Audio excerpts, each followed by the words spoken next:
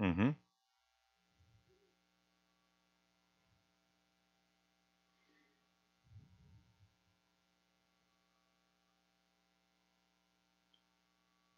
All right. Well, today, all of us that are staying in here, the children are leaving, I think, with Angie and Katina and Chris. The rest of us are going to open our Bibles to First Peter chapter 4. It's Peter's first letter. It's called the Epistle. First Peter chapter 4. And today, we're going to keep our discussion going, things pertaining to the close of the age. If you were here last week, you may recognize those words, close or end of the age. We found that in the text that we examined last week from Matthew chapter 13, verses 47 through 50. The parable we were discussing last week was the parable of the dragnet. Here's where we found in the parable these words. Again, Jesus speaking to the people and disciples. He said, the kingdom of heaven is like a net that was thrown into the sea and gathered fish of every kind. When it was full, men drew it to the shore and sat down and sorted the good into containers, but threw away the bad. Then verse 49. So it will be at the close of the age. The angels will come out and separate the evil from the righteous and throw them into the fiery furnace. In that place there'll be weeping and gnashing of teeth. We finished two different weeks of talking about three parables. The first two was the hidden treasure, then the costly pearl. Those things gave us information pertaining to the value of the kingdom. What is the value of the kingdom? It is priceless. It is incalculable. But also, as we looked into those parables, we eventually landed in the dragnet, which gave us a considerably different outlook of something pertaining to the kingdom, and was talking about judgment. And we learned how judgment is certainly imminent. It is forthcoming. It is looming. Judgment is also certain, and it is final. We learned that no one knows the day, the hour, the time. Matthew chapter 24, verse 36 tells us all that. But the looming, forthcoming judgment is certain. It shall be upon us. And it will be a day of separation of the good and the evil, between the righteous and those who are bad. A separation will occur, and the judgment will be in due time. So then, in continuing the discussion of the close of the age, we turn today to 1 Peter chapter 4 to find the words about how to be living in view of the end, or in view of the end of the close of the age. We're going to find, as we get into this text today, it seems almost rather simple, only 5 verses in length, but it's a timeless passage. A timeless passage that Peter probably wrote back in around AD 64 or AD 65 to a group of Christians that had a lot of uncertainty at that time because they were facing severe persecution. They were facing some death, either among themselves, facing persecution that would be imminent for them at that moment in time, or someone they dearly loved. So they were fearful, and it was a time of great tragedy.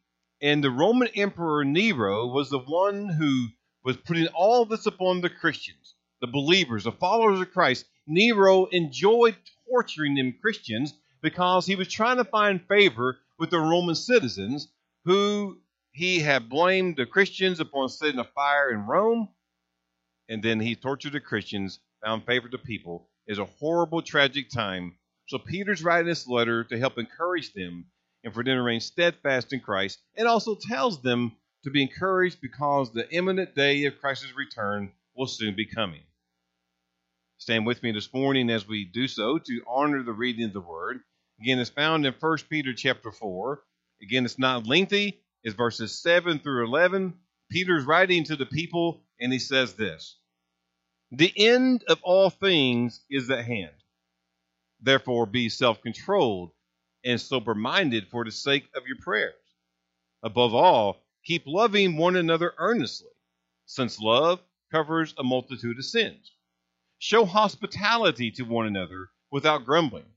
As each has received a gift, use it to serve one another as good stewards of God's varied grace. Whoever speaks, as one who speaks oracles of God.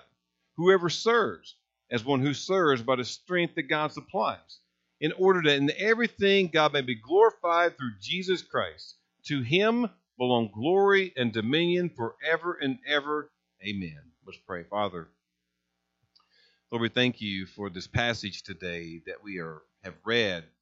And Lord, today we turn our attention to continuing discussion of things pertaining to this close or end of age. Today, Lord, our objective, our goal is for you to give us insight, for you to give us some wisdom of how we should be living in sight or in view of the end.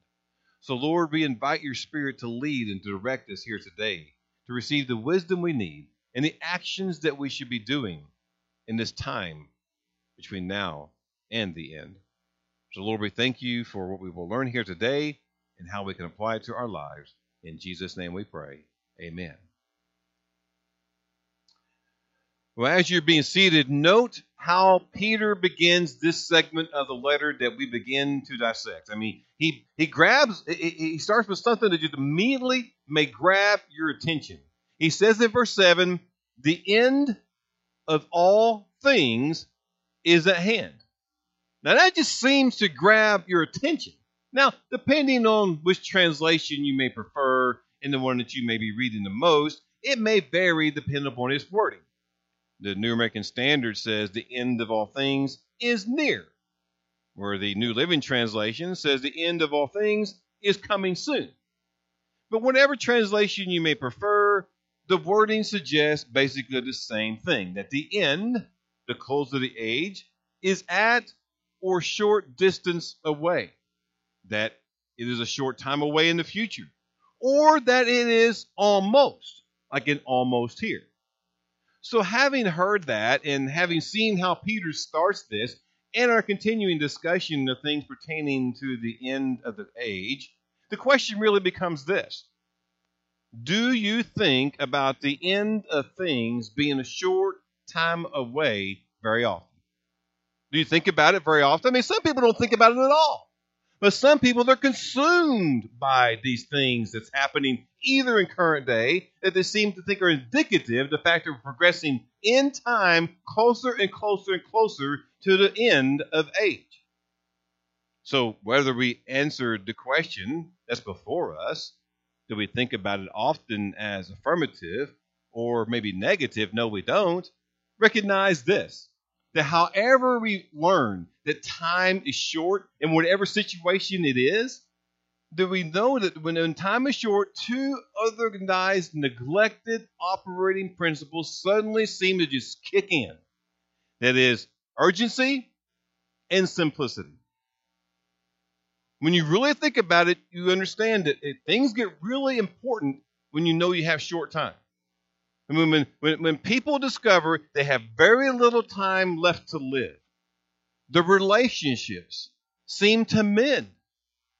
I mean, if they've had a sour relationship, they may go about mending that relationship.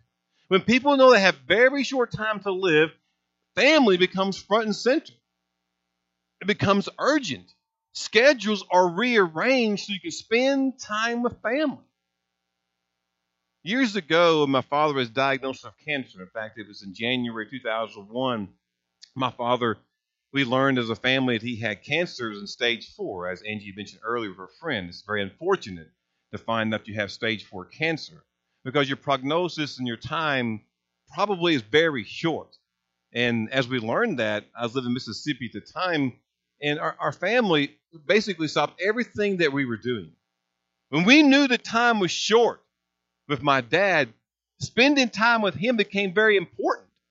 And again, it became very urgent. There was an urgency about it, and there's simplicity. So every weekend while we're living in Mississippi throughout the month of October and November, we would just stop any activity that was planned for the weekend and leave on a Friday afternoon and drive 8.5 hours north from Mississippi to Hazleton just to be there the entire weekend with Dad, as we knew his time was short. But even things got canceled. My kids were big in soccer. Soccer wasn't important anymore. I love to hunt. I had a hunting trip that I had already arranged during that time frame to go to South Dakota to hunt mule deer. I canceled it. It wasn't important any longer. Anything that was urgent, anything that was a priority was spending time with Dad because I knew his time was short. So when we know that time is short about a certain situation in life, things become different. priorities change. Urgency and simplicity begins to set in. Take another example, for instance. Whenever you learn or know that a tornado, a great storm is headed your way, and you learn that time is short before the tornado gets there. It occurred years ago in Evansville, about the same time, actually, many years ago. And it occurred in Hazleton and Petersburg many years ago. But when people learn the tornado is headed towards them, we don't find them out there firing up the barbecue, playing some games, eating and relaxing. What do you find them doing? They know time is short. They got to find cover, and they do it pretty quickly. When time is short in any situation, these themes seem to kick in. A sense of urgency and keeping things simple. It even shows that sometimes when people find out that their time is short, they will do things that maybe they'd never had a chance to do before. My cousin Kyla and her husband Kelly learned he had stage 4 cancer. And they were young, actually about the same age as I am. So he and Kyla and Kelly decided that before he would pass with cancer, they would get a chance to do everything possible they ever wanted to do on their bucket list. And so they began to go places and do things. And now she treasures all those memories of the times they did things together. They did those things they dreamed of because time was short. Again, it shows us that urgency and simplicity is what seems to matter when time is short. So now Peter then is telling the people, these scattered, fearful Christians, fearful of the persecution that seems to be happening from Nero, he's telling them that the end of all things is at hand. He's basically saying time is short. And notice how then as we come back to this, we started this message by saying, when you hear the end of all things is at hand, it just somehow seems to grab our attention. I mean, if anything I could have said, when I say the end of all things is at hand, it's just like our ears perk up. And we want to know more about it.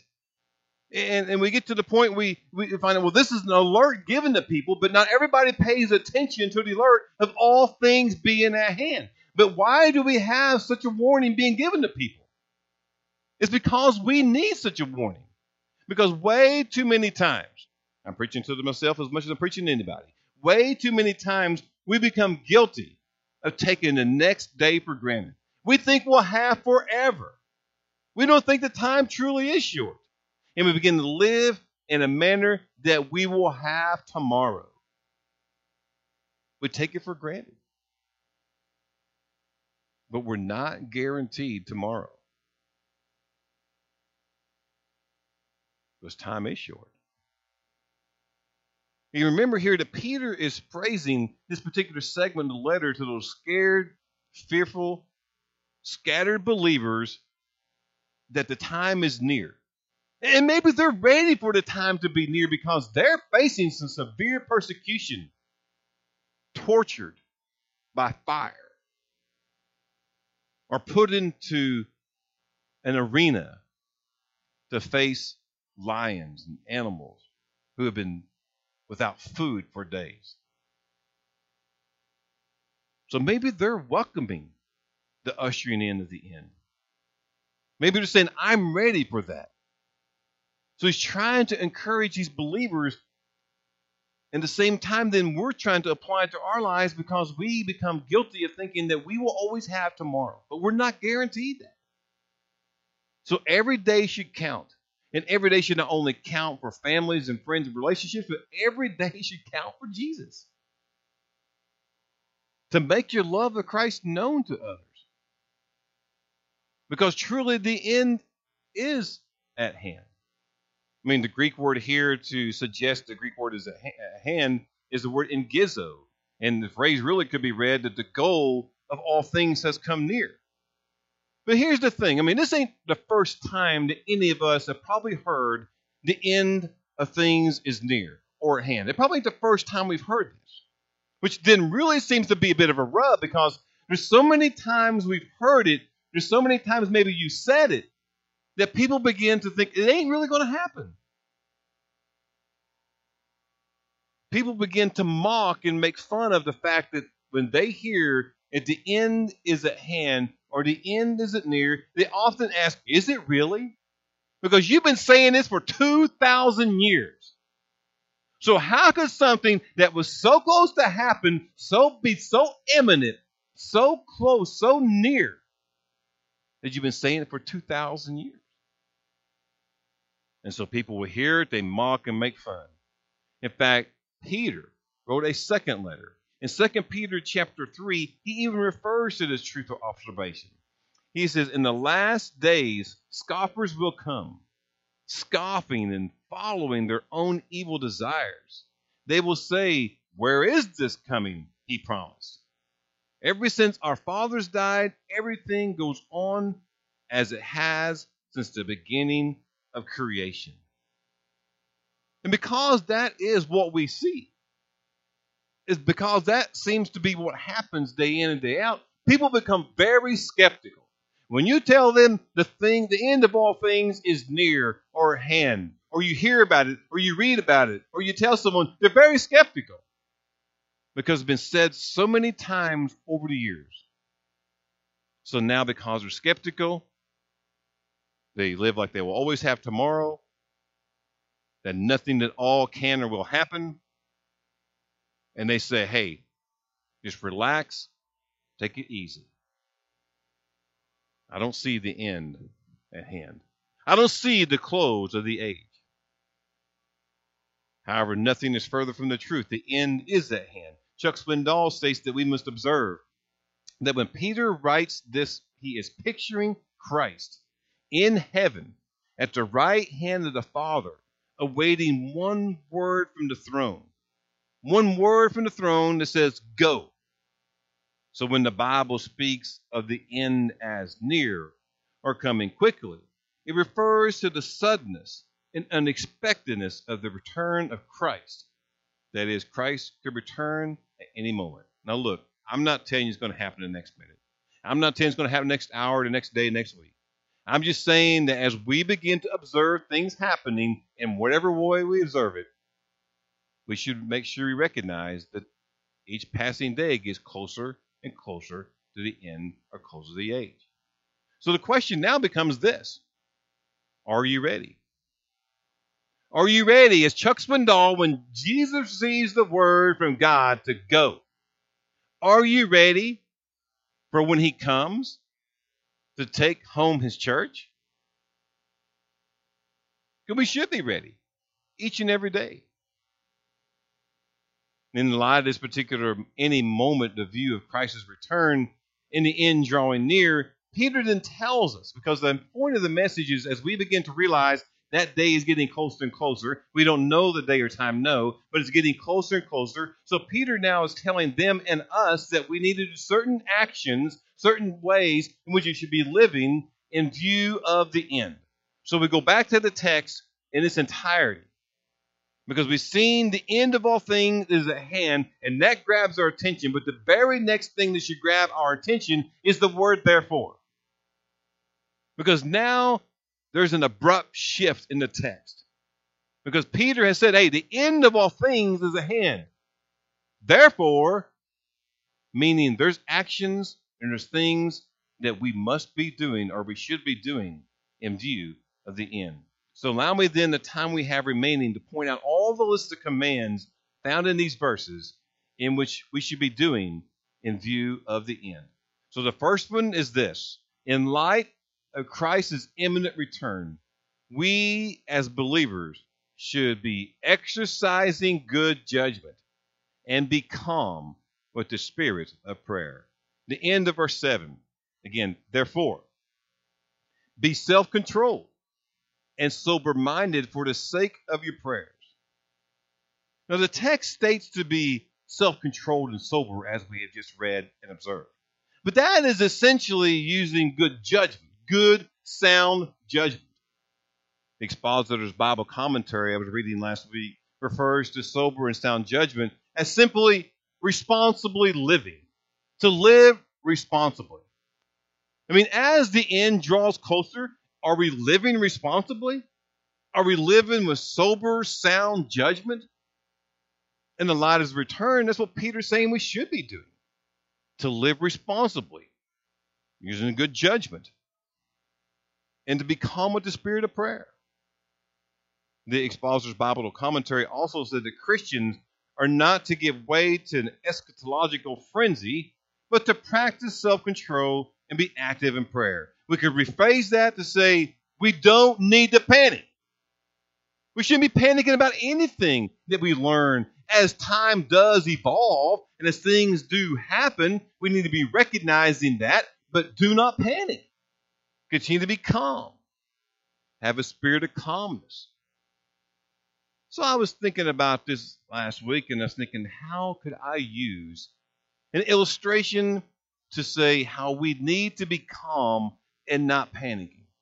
And maybe it's not the best illustration, but the very first thing that popped in my mind as I was thinking about an illustration to how we should remain calm are those old T-shirts. A few people may wear them today, but the T-shirt would say, "Stay calm, chive on." I never understood that T-shirt. I mean, stay calm, chive on. I mean, I don't get it. I don't understand what chive on means. I would see them everywhere. And all of a sudden, there were people mocking that and making fun of that and then making new T-shirts that said, "Stay calm, party on," or "Stay calm, whatever on." But I never understood about it, but I did understand where it originated from, because the original saying was to stay calm and carry on, which is exactly what we need to do. Don't panic, stay calm and carry on. Now, I do know this too, that if we were to dare make a shirt today and pass it out for all of us to adorn and wear together in reference to stay calm, we would have a shirt to say this. According to what Peter's telling us, our shirt would say this: stay calm and pray on. Pray. Because the point is, the secret to maintain any calmness, any balance in the midst of frantic, disarray time, the secret to keeping any calmness to that is indeed prayer. It is certainly not panic. Because when you're panicking, most likely you're not praying. You ever think about that? When you're panicking, you're probably not praying. Which means when something is alarming to you, pray. When something begins to spin out of control in life, pray. Pray. Prayer brings things back in focus. It keeps us balanced. It sharpens our awareness. It gives us some wisdom and discernment. And it offers us hope and confidence. So prayer, yes, prayer. Keep calm and pray on. That's the shirt we would need to wear. Essentially, we're saying we stay self-controlled. We exercise good judgment, good sound judgment, sober and in balance with prayer. Prayer, good judgment is essential as time evolves closer to the end, as the end draws near. But that's not the only thing that Peter is telling that group of believers and we're applying to our lives today. A second is this: in light of Christ's imminent return, whenever that may be, we should have fervent love for one another. It's verse 8. Above all, keep loving one another earnestly, since love covers a multitude of sins.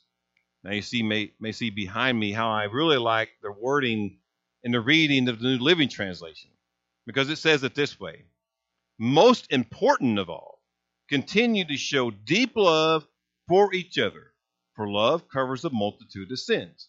So in the New Living Translation, work with me for a while and see it, and begin to look at it, and notice the word continue. Continue, as in keep on doing.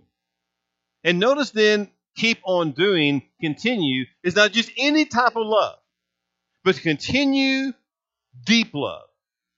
Continue on showing and giving and exercising deep love.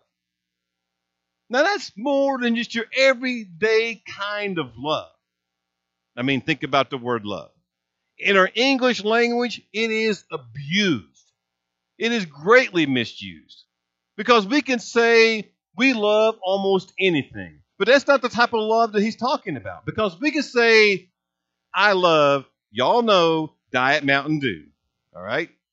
I've said it too many times. You should know it by now. I also love pizza. At the same time, I can love my wife. I do it in just about the same order. Diet Mountain Dew, pizza, then wife. Just so you know.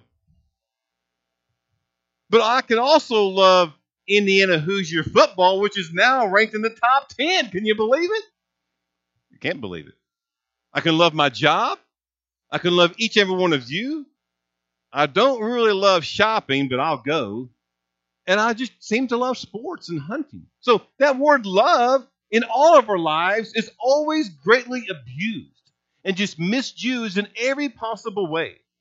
But now Peter's saying that we need to continue on loving deep love. Not that type of love that we may think about when we think of love, but having deep, sincere love that is intense.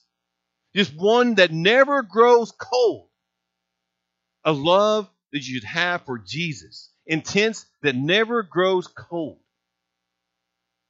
I mean, in this regard, Peter is admonishing the believers to have fervent love, the love they would have for Jesus towards one another, and continue to do it throughout all the days. So the question then, as we think about love, now becomes this. Do we have that type of love for other people? I mean, it's so easy to love self. It's so easy, really, to love other family members. But do we have the love in general for people? Now, as I think about that, I look at all of you, and I think that we here at Crossroads do a great job loving people. I think we love Jesus, and we love people. But I also recognize how that is a rarity in this world today. It's rare to have that deep love that Peter is telling people we should have for each other. I think we have it, but I notice that it's rare because it just seems that love is absent in almost every facet of life anymore. When years ago, I was reading about a guy in Philadelphia that ran towards a police car, shooting 11 times at the policeman. I'm thinking, where's the love in that? Isn't that just full of hate? Or I could read about a guy that's homeless in New York City with the temperature being 5 degrees. And he's homeless just wearing a t-shirt. And the people just walk right on by him, ignoring his need. I'm thinking, where's the love in that? We just seem to be a world absent of love anymore. In fact, if you ever wanted to see the extent of the lack of love and the extent of hate in this world today, Google and look up the Department of Justice statistics on hate crimes. Hate crimes, those things that extreme violence given to a particular set of people that may not be just like us, a class or set of people they pick out in particular, and they give them extreme violence. It's those hate crimes that just seem to be increasing in our day and time. So I'm thinking, where is the love in all that? There's so much hate that seems to exist. There's so much division that seems to exist in our country and in our world. So where is the love? I mean, Peter's taking opportunity in his letter to tell them to be fervent in love to one another, and now we're applying it directly to our lives. To have fervent love towards each other. Now, as we hear that, also recognize that Peter adds something else at the end of that verse, in verse 8. That love covers a multitude of sins. Now, I hear that and I ask myself, well, what does that mean, that love covers a multitude of sins? I mean, does that mean that love covers all of our sins? Because I love all of you a lot, so you must be sin-free. Right? If love covers a multitude of sins, all of you must be completely without sin because I love you deeply. So is that what Peter's referring to? Well, the answer is no, of course. And Proverbs 10:12 is what he's quoting, where it says, hatred stirs up strife, but love covers all offenses. This quotation actually from Proverbs 10:12 does not mean that our love covers our actions and our sinful behavior. In the proverb, the meaning is that love does not stir up or broadcast them. So the major idea really, when Peter says love covers a multitude of sins, is that love suffers in silence and bears all things, which echoes some of the words that Paul had written in 1 Corinthians 13. He says, love suffers long and is kind. Love does not envy. Love does not parade itself, is not puffed up, does not behave rudely, does not seek its own, is not provoked, thinks no evil. Love does not rejoice in iniquity, but rejoices in the truth. It bears all things, believes all things, hopes all things, and endures all things. That's deep love, as described from Paul. But basically it means that we are to have deep, honest, genuine, sincere love. And Christians then are exercising this to forgive faults they find in others because they know that they themselves have been forgiven. So Peter then is taking opportunity to direct his recipients the advice and the wisdom in Christ's imminent return to exercise good judgment, to be calm in the spirit of prayer, to have fervent love of one another, and thirdly now, to be hospitable towards one another. Verse 9, show hospitality to one another without grumbling. Now perhaps that is completely self-explanatory, to be hospitable towards one another. The idea of hospitality being that of kindness and welcoming and friendliness and warm and caring and just generous. It means what all of us should do for each other every time we're together, but not just for each other, but for people who are different than us, even for strangers and for visitors.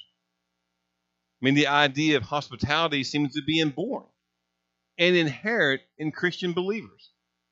It acts as a complement of the previous command of loving fervently. It should go hand in hand together. To be hospitable and to love fervently should go hand in hand together. But notice this, because hospitality we seem to understand. But notice that Peter adds without grumbling. Or some translations may say, be hospitable without complaining, or not to do it grudgingly. Which seems to indicate, really, by Peter adding that on to the command, it seems to indicate the difficulty of carrying out the command. I mean, early Christianity, during the time that Peter's writing this, hospitality between Christians was extremely important. A concrete expression of love in a world without our modern day inns and hotels. When people were traveling, going from one town to the other, it was not unusual to express to a person passing through for them to stay and to welcome them, give them a place to eat, a place to sleep. That was being hospitable. But unfortunately, as we find as time has evolved, this doesn't seem to be the case as much anymore. And there's certain dangers I recognize associated with hospitality at times. But also I recognize that one of the other things associated with reason we may not be as hospitable as we used to be is that it involves money. Yeah, it shouldn't really be a concern so much. Because we're truly being hospitable to people without grumbling, without complaining, not doing grudgingly, then we should be like the Good Samaritan in Luke chapter 15. I mean, that parable really is not about money, but we do see how the Samaritan took care of the person who needed help, going the extra mile, finding him a place to stay. So that was certainly being hospitable. But as we move forward today, that doesn't seem to be the case so much anymore. So Peter, maybe even in that day and time, was telling them, as he seen maybe it wasn't like it used to be even then, to be hospitable without grumbling, and he applies it to all of us then also today, that as the time evolves, as time comes closer to the end, we got to remember to continue to be hospitable towards each other. And then finally he gives the fourth, which says to keep serving one another. Basically is verse 10. As each had received a gift, use it to serve one another as good stewards of God's very grace. I mean, note here at the end that Peter connects our serving to one another with the spiritual gifts. Each of us has received some type of gift spiritually. And he's saying, don't keep that to yourself. Don't hoard that alone for self-expression, but to use it to serve one another. Of course, Paul adds a lot more about spiritual gifts in Romans 12 and 1 Corinthians 12, but Peter makes a particular point. The point being that while we should not keep our gift that we received from each other, but to exercise it for the benefit of each other, and certainly for Christ to get the glory. So I recognized over the years that some people don't have any idea what their spiritual gift may be. Well, there is on the internet a spiritual gift assessment that you can take to find out what it is. And you may find out that your gift is something you didn't even know you had. But as you find out whatever spiritual gift that you have, use it accordingly, not for your own glory, but to love others and certainly give the glory to Christ. Because you may find your gift may be something that you just do in everyday life. It could be organization skills, it could be administration, it could be music, it could be volunteering in whatever capacity, helping someone. But we're not to live as strangers, we're to live hospitably, helping one another, gladly serving each other with whatever gift that we receive, to whatever it may be. Warren Wiersbe offers this perspective. He said, Christian love must result in service. Each Christian has at least one spiritual gift that he must use to the glory of God and the building up of the church. We are stewards. God has entrusted these gifts to us that we might use them for the good of His church. He even gives us the spiritual ability to develop our gifts and be faithful servants of the church. Peter is simply saying this. As you receive your gift and you know what it is, don't keep it to self. He admonishes those believers. He's telling us today to minister to one another with Christ-like service, with love, with gratitude, and give Christ the glory. So how should we be living as the end draws near, or how should we be living in view of the end? Peter makes it obvious for us. He says to be sober, to be watchful in prayer, to have fervent love of each other. He says to be hospitable to one another. And finally, he says to minister and serve one another with our gifts.